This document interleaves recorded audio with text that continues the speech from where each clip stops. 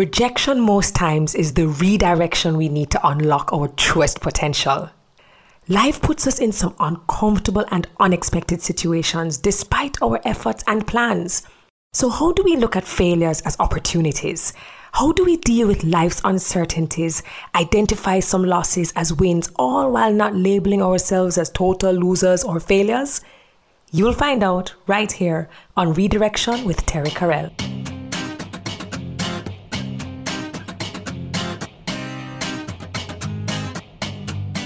Hey you, hi everyone, welcome back to another episode of Redirection with Terry Carell. I think each week I speak to a new guest, I feel even more excited about meeting the other one. But more importantly, I'm more excited about the impact that they'll make, their stories and how they will resonate with you.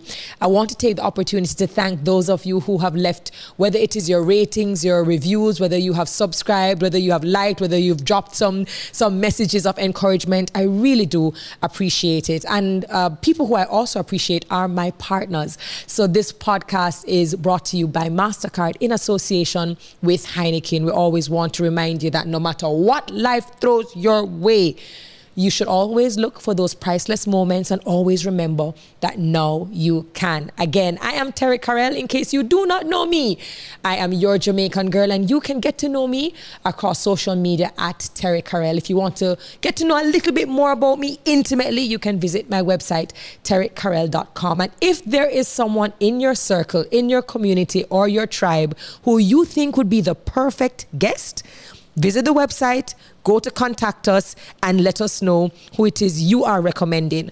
If you want to also, be a part of the conversation, or if you want to make any posts about this episode, please go ahead and use the hashtag TKRedirection. Tony Aiken is in the building with sign language interpretation. Love you, Tony. Thank you for serving the deaf community. So without further ado, I want to jump right into our guest for today. When you think about the poster child for what masculinity probably looks like in a normal society, this is probably the guy. Tall, dark, ripped, strong, fit. But his journey and navigating and being a military veteran and what he has witnessed and experienced comes with a lot of challenges, loss, grief, and mental health issues. How do we deal with those and how do we navigate? He is going to tell us all about it. Who will be in the redirection seat? Damian Dixon, military veteran. Season 2 of the Redirection with Terry Carell podcast is brought to you by MasterCard in association with Heineken 00. Damian, thank you so very much for being in the redirection seat. How are you? Good. Thank you so much for having me. I am so appreciative of you just kind of taking the time. And I'm sure when the listeners and the viewers hear your story, they're going to be extremely appreciative of your time as well. For context, just to set the tone. Yes. I met you unofficially, indirectly in May. It was during Mental Health Awareness Month. Yes. And I went in the capacity, I was invited to the Bellevue Hospital, which for our viewers who may not be familiar with Jamaica, it is our psychiatric ward or hospital where we have patients here. And I was invited as a speaker, as a reader, because I am an author. And so because they're starting their lending library, and they had this beautiful park that is open to the public. I went there, I was invited with 3 other authors. We did some readings and we donated our books. And then on the agenda, of course, you were not there, but we heard, hey, there's a gentleman by the name of Damian Dixon who would just like to say a few words. And you got on the mic, you spoke for maybe 4 minutes. And I think it was one of the most profound 4 minutes I have ever heard in my life. And that's when I said, I said, I have to get you in the seat. So you are a military veteran. Yes, U.S. military. First question I'm going to ask you, is this where you saw yourself? No, not really. I didn't see myself actually being in the Army. I was actually on my way to Syracuse University, and I met in a terrible car accident. And then I just saw the military as a second option. Really? Yeah. I was actually on a football scholarship to Syracuse. That's why you... So that is how you were redirected. All right, but yes. All right, so let me start off younger. Because you are Jamaican, yes, Jamaican born, of course, definitely. But then you left. So carry me back to young Damion, what you were like, and of course you leaving. So I grew up mostly in Kingston. My dad was a police officer, so we ended up moving to Clarendon. I attended Clarendon College. The Clarendon College. The Clarendon College, you know. Played football there. Probably the best time of my life was spent there, but then I ended up migrating to the US. What was that transition like? You know, it was not very smooth. I went during the winter time. So I showed up, Dad, it's rough, and I showed up in shorts and sneakers in February, right?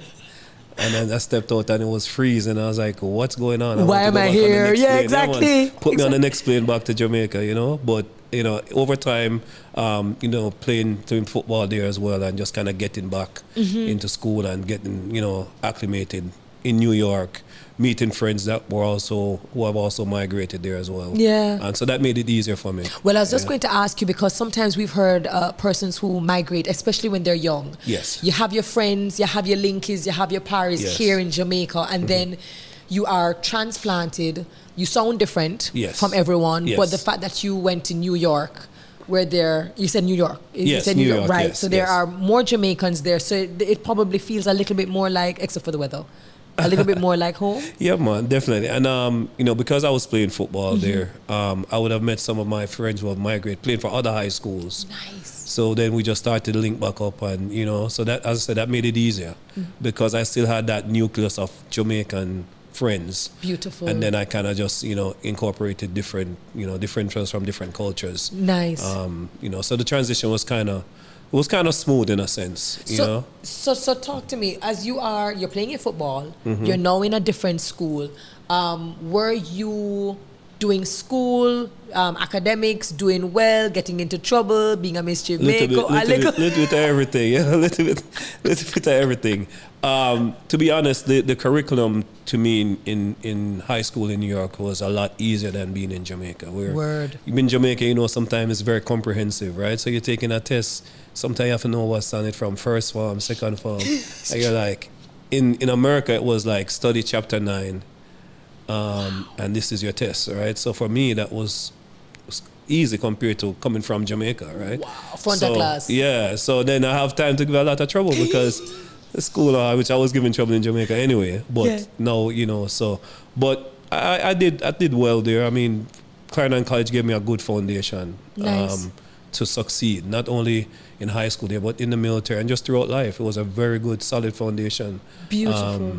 So high school was fairly easy for me, I say, in America. So high school is nice. You have your friends, you're still playing your sports. Yeah, you're learning different cultures work. as well. I think the high school that I went to, there were like 66 different languages they spoke in that school. Yeah. So you're learning, you have a good base of familiarity with the Jamaicans, but you also get a chance now to assimilate and learn different cultures and learn different things. So I was just taking everything in. Beautiful. Yeah. So you decide that, okay, we're coming to the end of high school like everyone else. You know, we say, okay, which college or which university or rather, what career do we hope to pursue? What was your dream? I didn't have a particular career to pursue. I just knew I wanted to go to college, right? And I would have been scouted by a couple colleges already. So the big decision was which college to attend.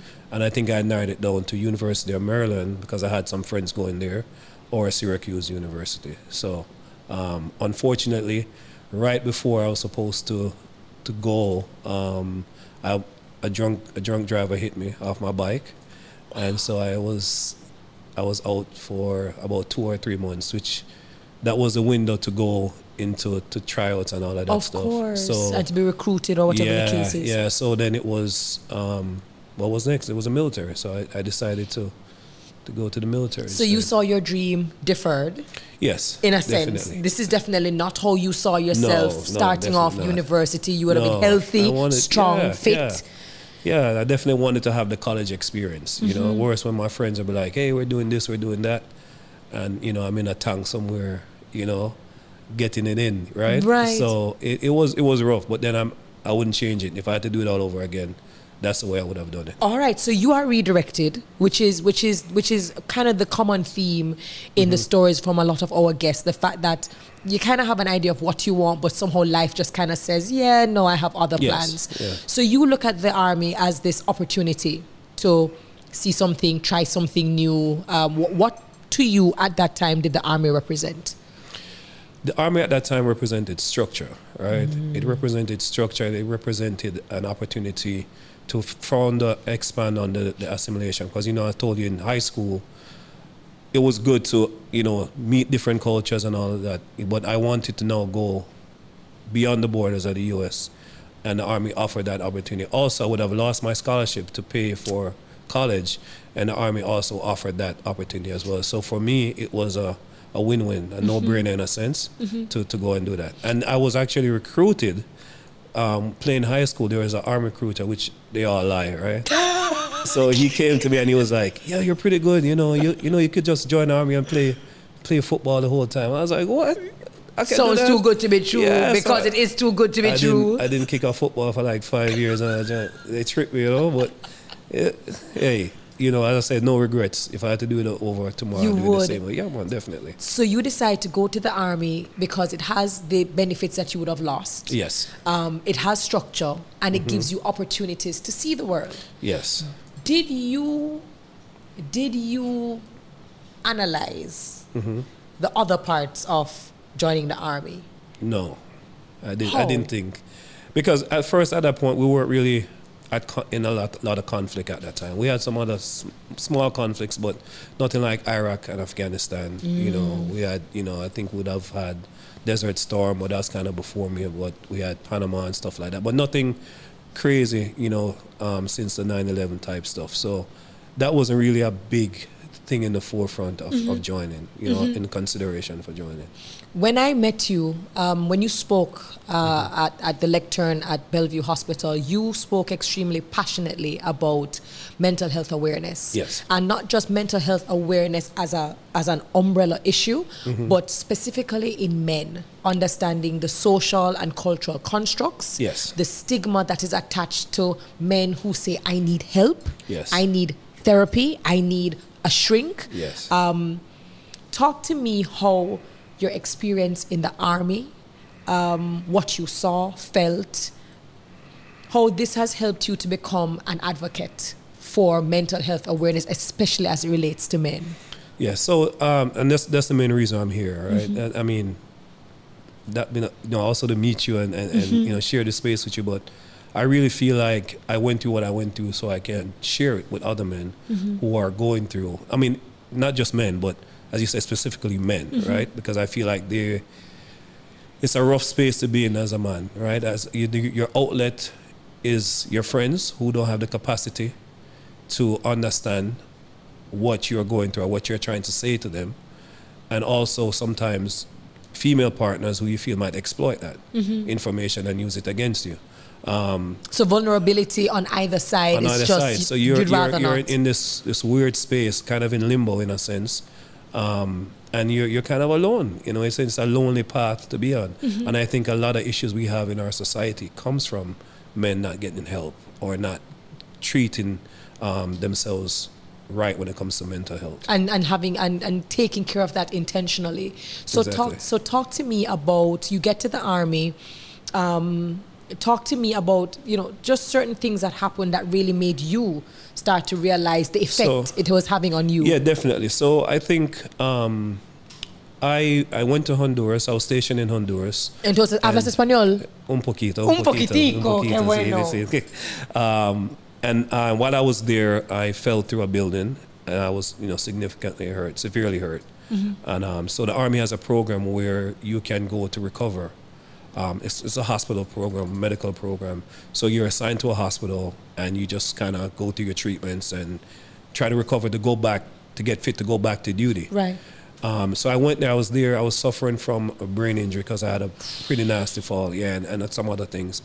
And while I was there, this assignment to Afghanistan came up, and I wanted to go, right? So I I volunteered to leave the program, got in all type of trouble because I said I wanted to leave, but it's a voluntary program. Right. So I voluntarily left that program and went to Afghanistan. It was supposed to be for 9 months. When I went to Afghanistan, 2 weeks before I was supposed to leave, we had an attack where we lost about 35, 36 people.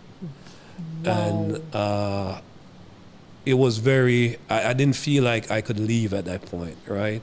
So I was significantly hurt again. And they wanted to send me back home. And I asked them not to leave because I was in charge of a team there. Yes. And I just couldn't leave my team. And I tell you why people say we are crazy, right? But my grandma had passed while I was there. And I came to Jamaica for the funeral. They gave me emergency leave. And I came to Jamaica. And of course, I'm in Afghanistan, so I come to Jamaica. I'm a partied up a little bit. Of course. Try to enjoy it. And I remember coming in from a party around 5:30, 6 o'clock. And I saw the news, and one of my fellow soldiers had passed, so he was killed in action. And I felt so bad, right? I felt so bad. Like, I think I cut my ticket short and went back early because I felt kind of hypocritical, you know? And I felt this guilt. Yeah, this guilt of, you know, I'm here partying while, you know, despite that my grandma passed away. But they give me extra time after the funeral and stuff like that. And so look at what happened. And exactly. So when this happened again, when the attack happened, I said, I'm not going to leave this time because of the guilt I had before. So I said, no, I'm going to stay. So when they tried to get me to go back to Germany, I said, I want to stay. And I was close to the end of my deployment as well. I only had about 30 days. So I said, I want to stay. So I ended up staying another 30 days or so.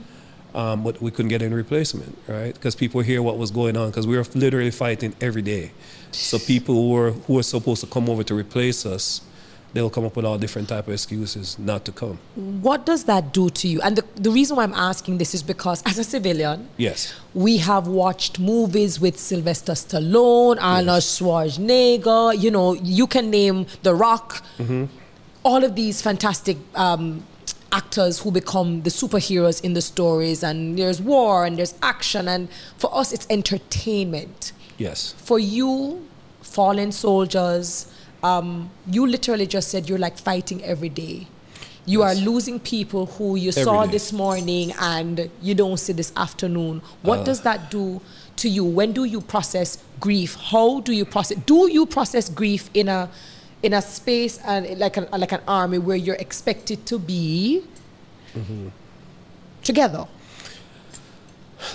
I think, and I think we were talking, and I shared a show, and I'll share it with you again. So the hardest part of being on that deployment, definitely the losses. Not so much the fighting and all that stuff. It's the losses, right? Because you'll be sitting at breakfast with somebody, and you'll be like, okay, whenever you come back in from mission, we're going to play some table tennis, or we're going to go, you know, watch a movie or whatever. And they never come back in. And that happens repeatedly, you know. So after a while, it start, okay, how do I deal with this? And you don't have time to deal with it, right? So you're like, okay, once I get back home, I'll deal with it then. But it's going on now, right? And it's consistent. So it's just building up. So you find out that you start to hurt way more than you expect, and you're waiting for a timeout, and the timeout never comes. For the release. Yeah, there's no release because you have to keep going. There's no time to stop, right? Because you're literally in combat fighting every day. So it was hard. I don't know if I've really learned how to process grief, even being back, but there's different things that I try to do and try to make an active effort in say, okay, this happened. You know, what are the good things you remember about this person? What is the good things that came out of it? And sometimes, you know, it's taking a walk. Sometimes it's being by yourself. Sometimes it's, you know, doing different things just to get some form of relief. But to honestly answer your question, I don't know if I accurately know how to process grief. No, and that's an honest answer. Yeah. The fact of the matter is that we're all very different, and we all process things differently. And for some of us, it's still a struggle to try to figure out what works. And I guess my next question to you would be, as you are trying to process and as you are trying to heal, suffering from PTSD, because it's post-traumatic stress, right? How do you also preserve relationships?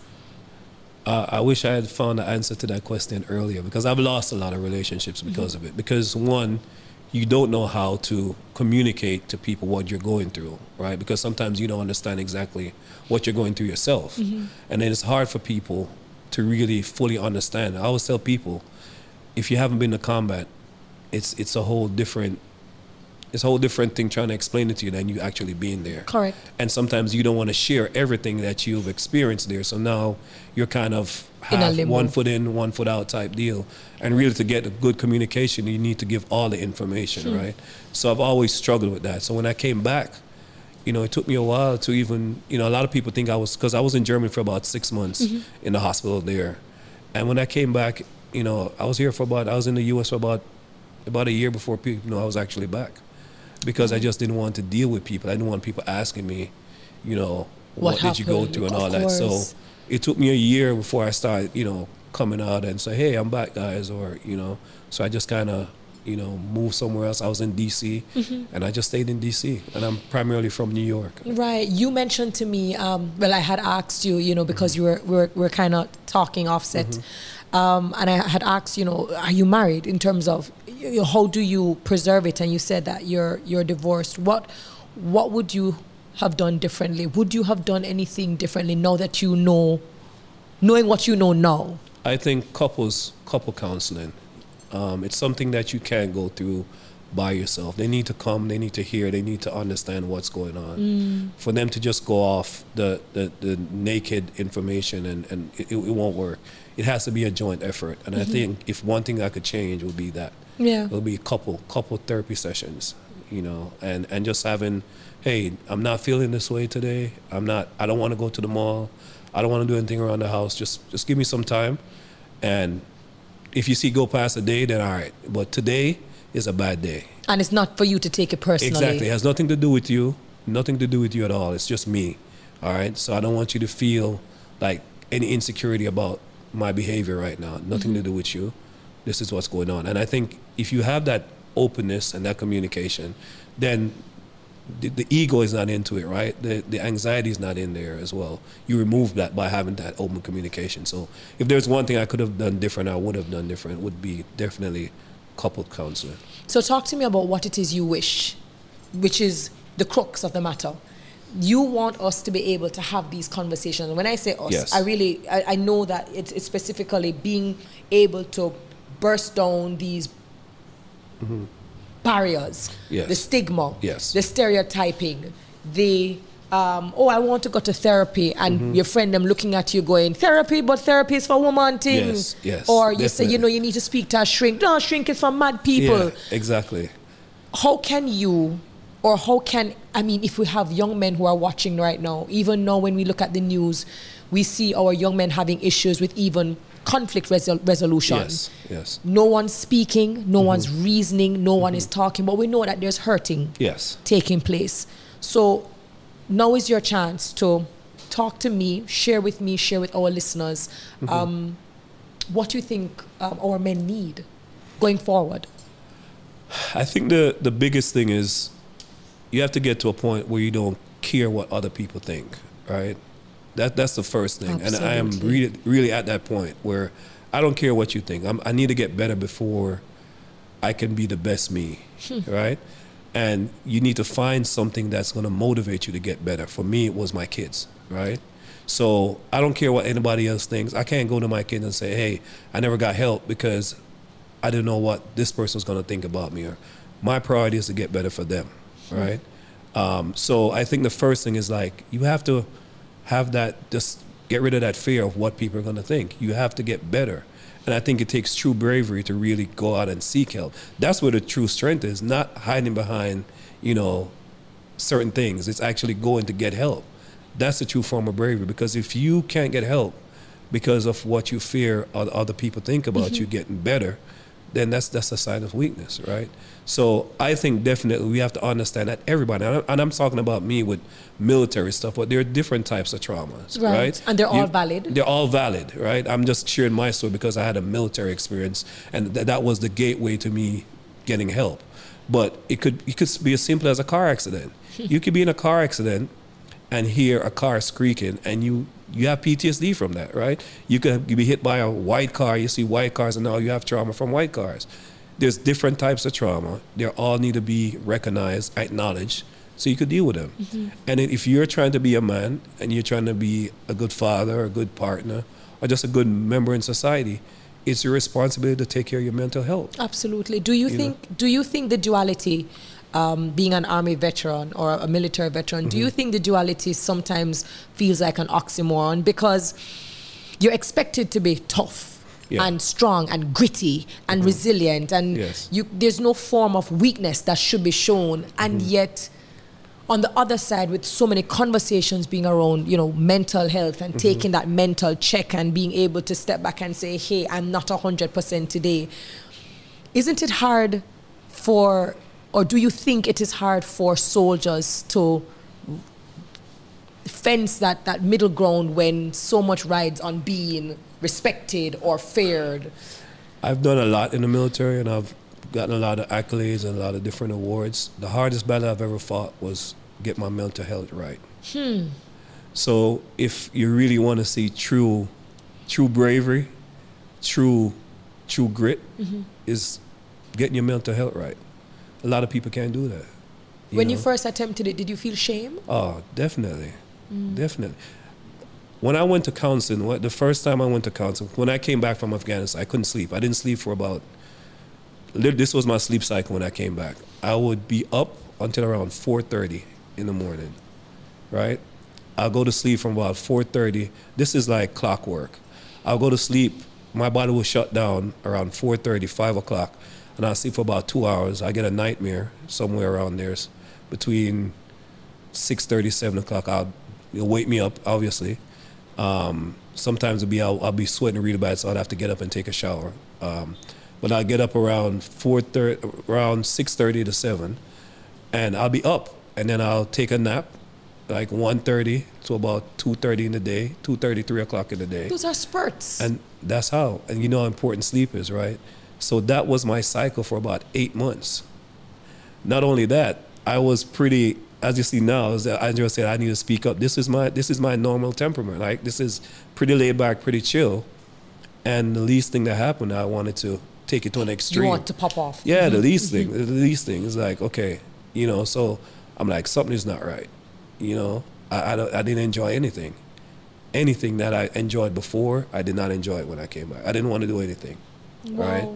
And I'll combine that with I was in a lot of pain, right? Because I was still recovering. My shoulder was going back from being blown up physically and mentally.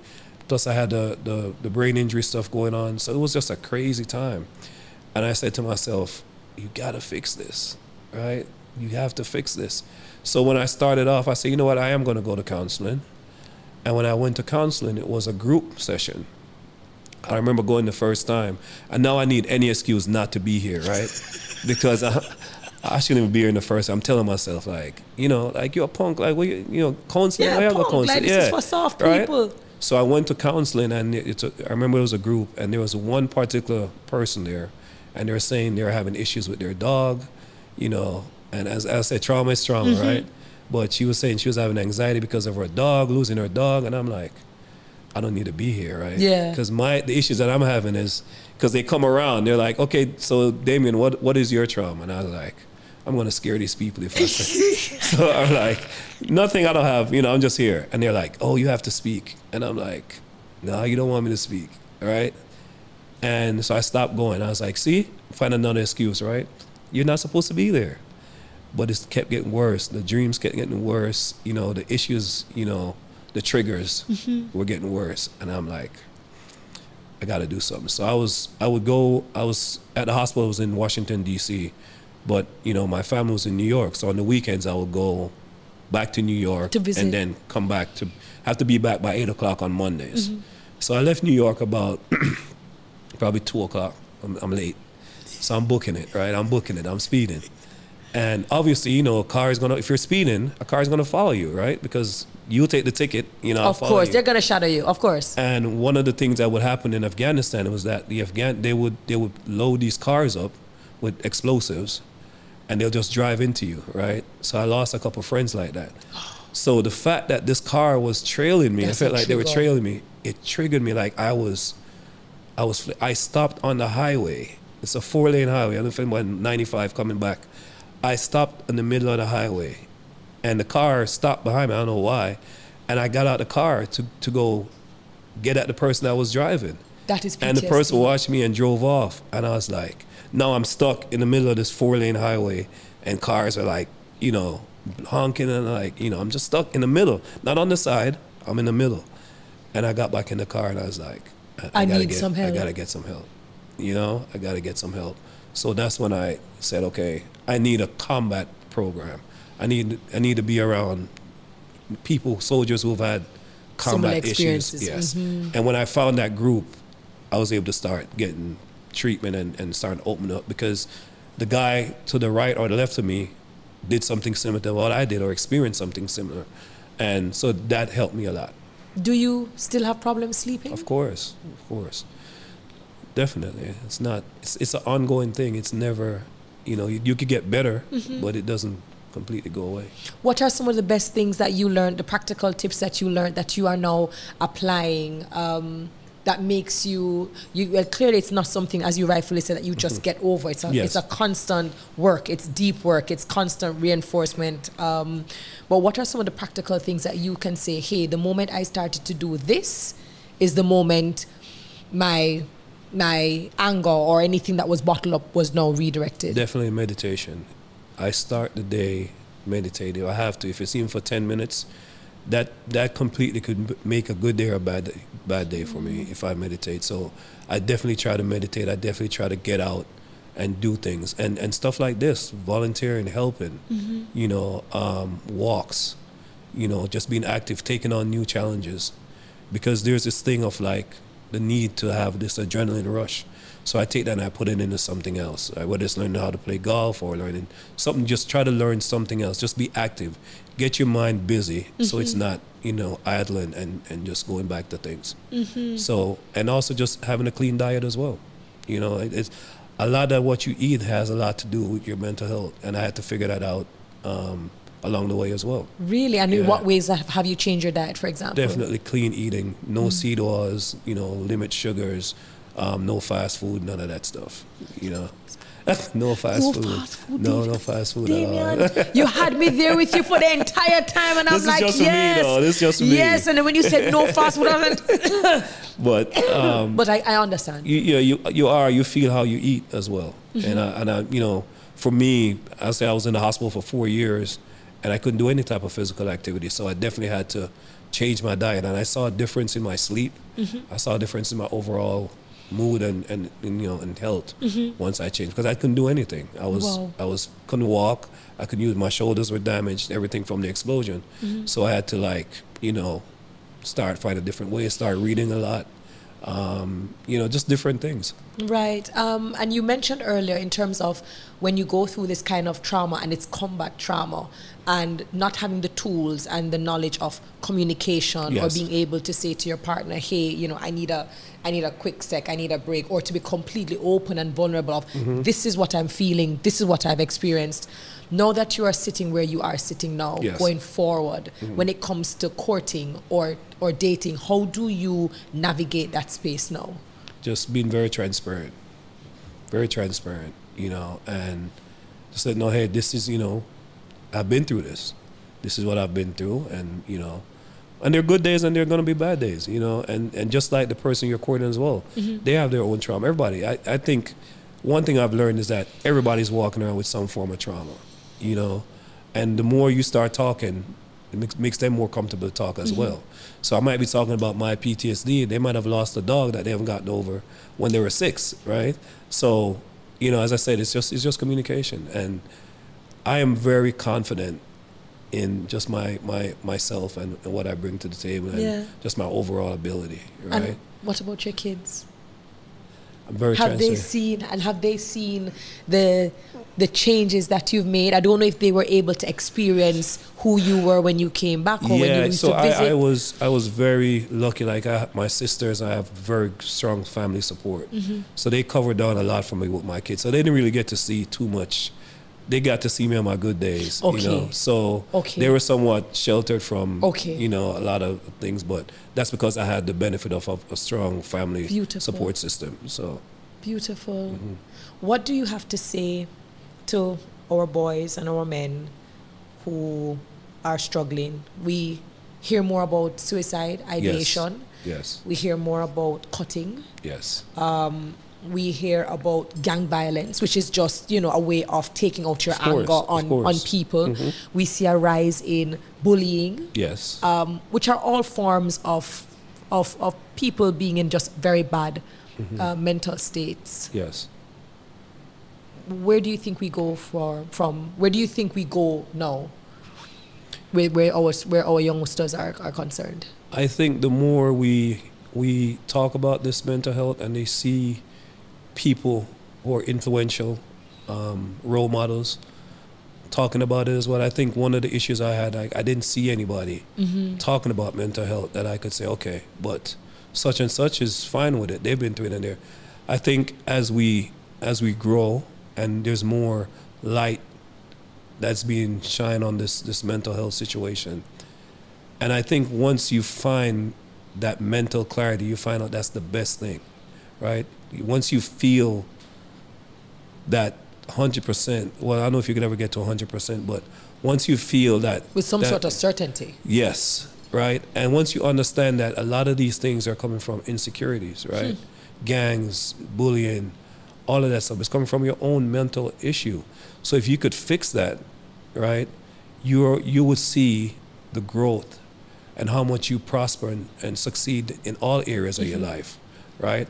But it starts there. Like physical is one, but mental is the greatest asset that I think we have. And once you fix that and you start seeing other things go away, because when you're doing these things, they're taken away from you being your best self. Absolutely. So to be your best self, your mind is the strongest thing. If you could get your mind right, you'll see and you'll understand, like, I don't need to wear certain type of clothes to feel fulfilled. I don't need to be in a gang to feel fulfilled. I don't need to beat up on somebody to feel fulfilled. Because now you are complete within yourself and you're in a better state, and a better mind will give you better results. Understood. But that is the individual. Let us now talk about the bigger issue, which is the system, the culture, Yes. the societal pressure, the mothers and aunties and grandmothers Yes. who also help to perpetuate what masculinity looks like and should Yes. look like, and of course the uncles, the dads, the stepdads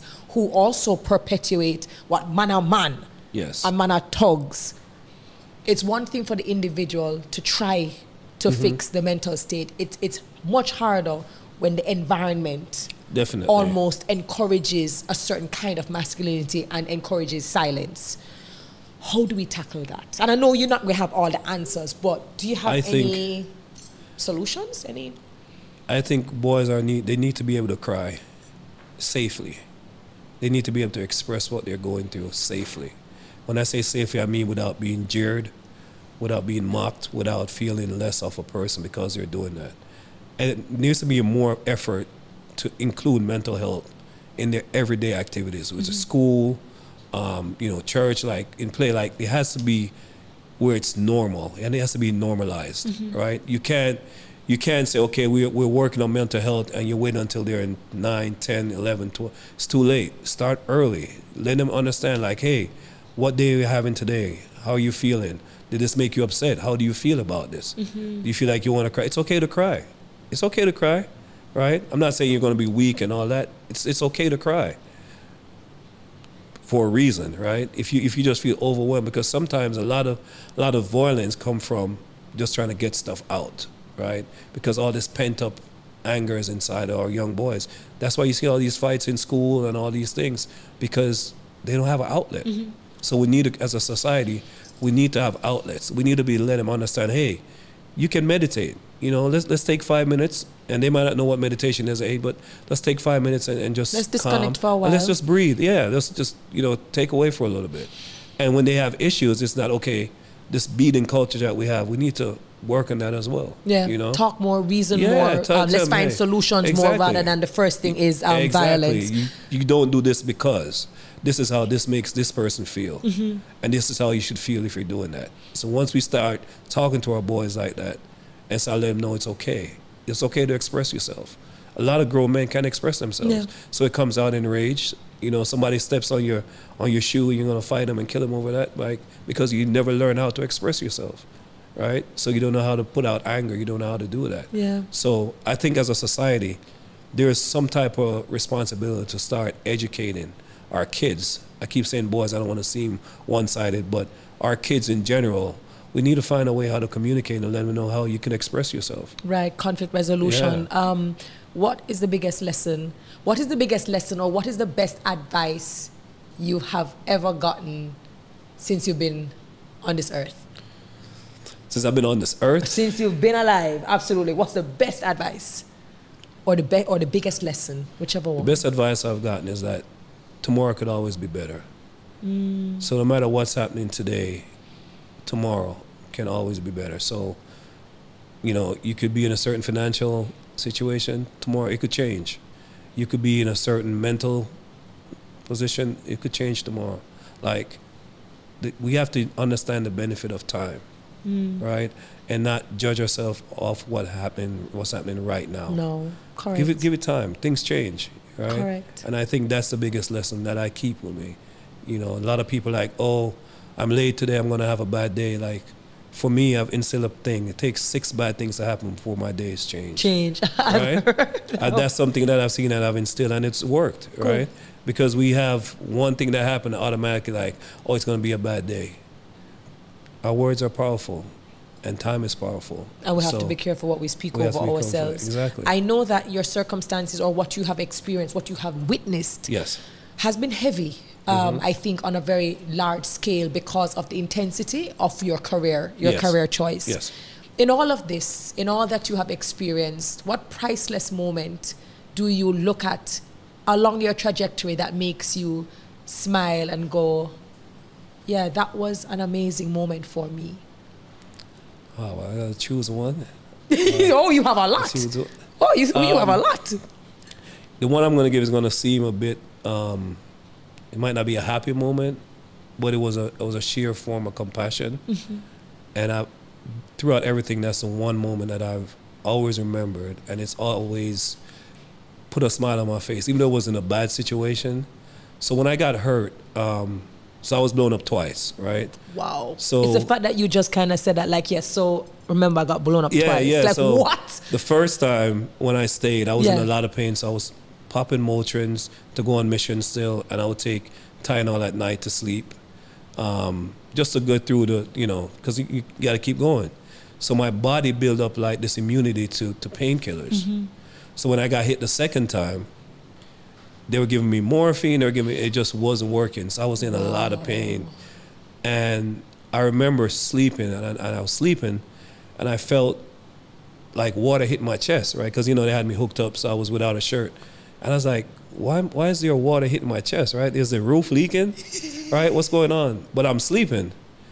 And I wake up, and it's this nurse, right? This medical nurse, and this military nurse, and she's crying over me, right? She's crying.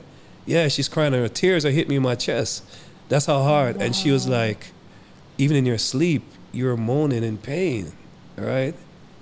And she's like, you got to go home and take care of yourself, right? Wow. But she didn't know me from anywhere. That was the first time. It's not like she was on the ward while I was there, and that was the first time I met her.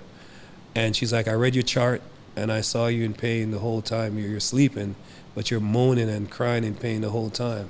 And it made her cry. She didn't know me from anywhere, but just compassion. And she was crying so hard, I could literally feel her tears hit me on my chest enough to wake me up out of my sleep.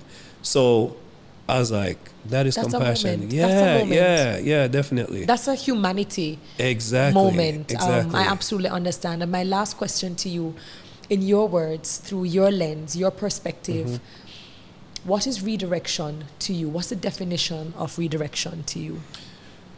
It's knowing that the path that you created for yourself is not necessarily the path you need to be on.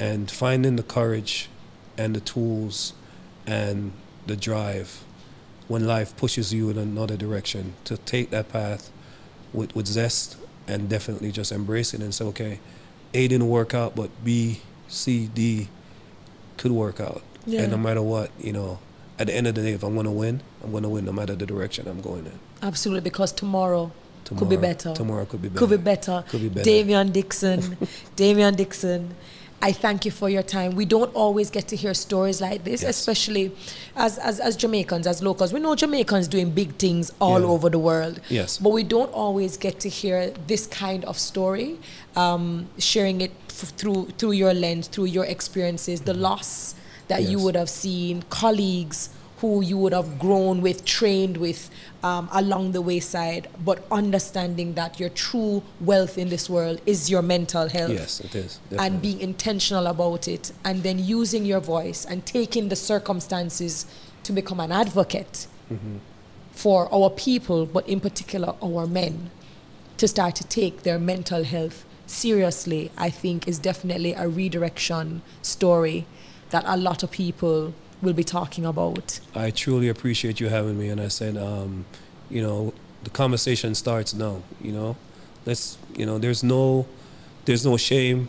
There's nothing bad about trying to get right for whosoever it is in you. That's your responsibility, and it's not easy, right? It's an ongoing process, but you owe it to yourself to start and not worry about what others think about you. I got you. Thank you so very much. I certainly hope that you guys enjoyed this conversation that I had with Damion. Of course, if you're listening across the podcast platforms, let us know what you think. Drop us the reviews, the ratings, and certainly if you're watching us on YouTube here, let us know in the comments what were your biggest lessons, takeaways, your biggest aha moments.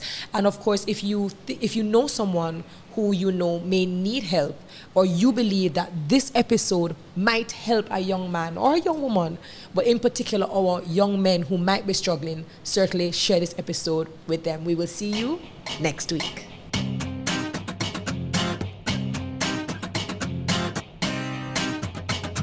Thanks to our partners, MasterCard, Heineken 00, Toyota Jamaica, Spaces, Commercial Concepts, Brescia, Beauty Brands by MDS, and Go Shore Courier.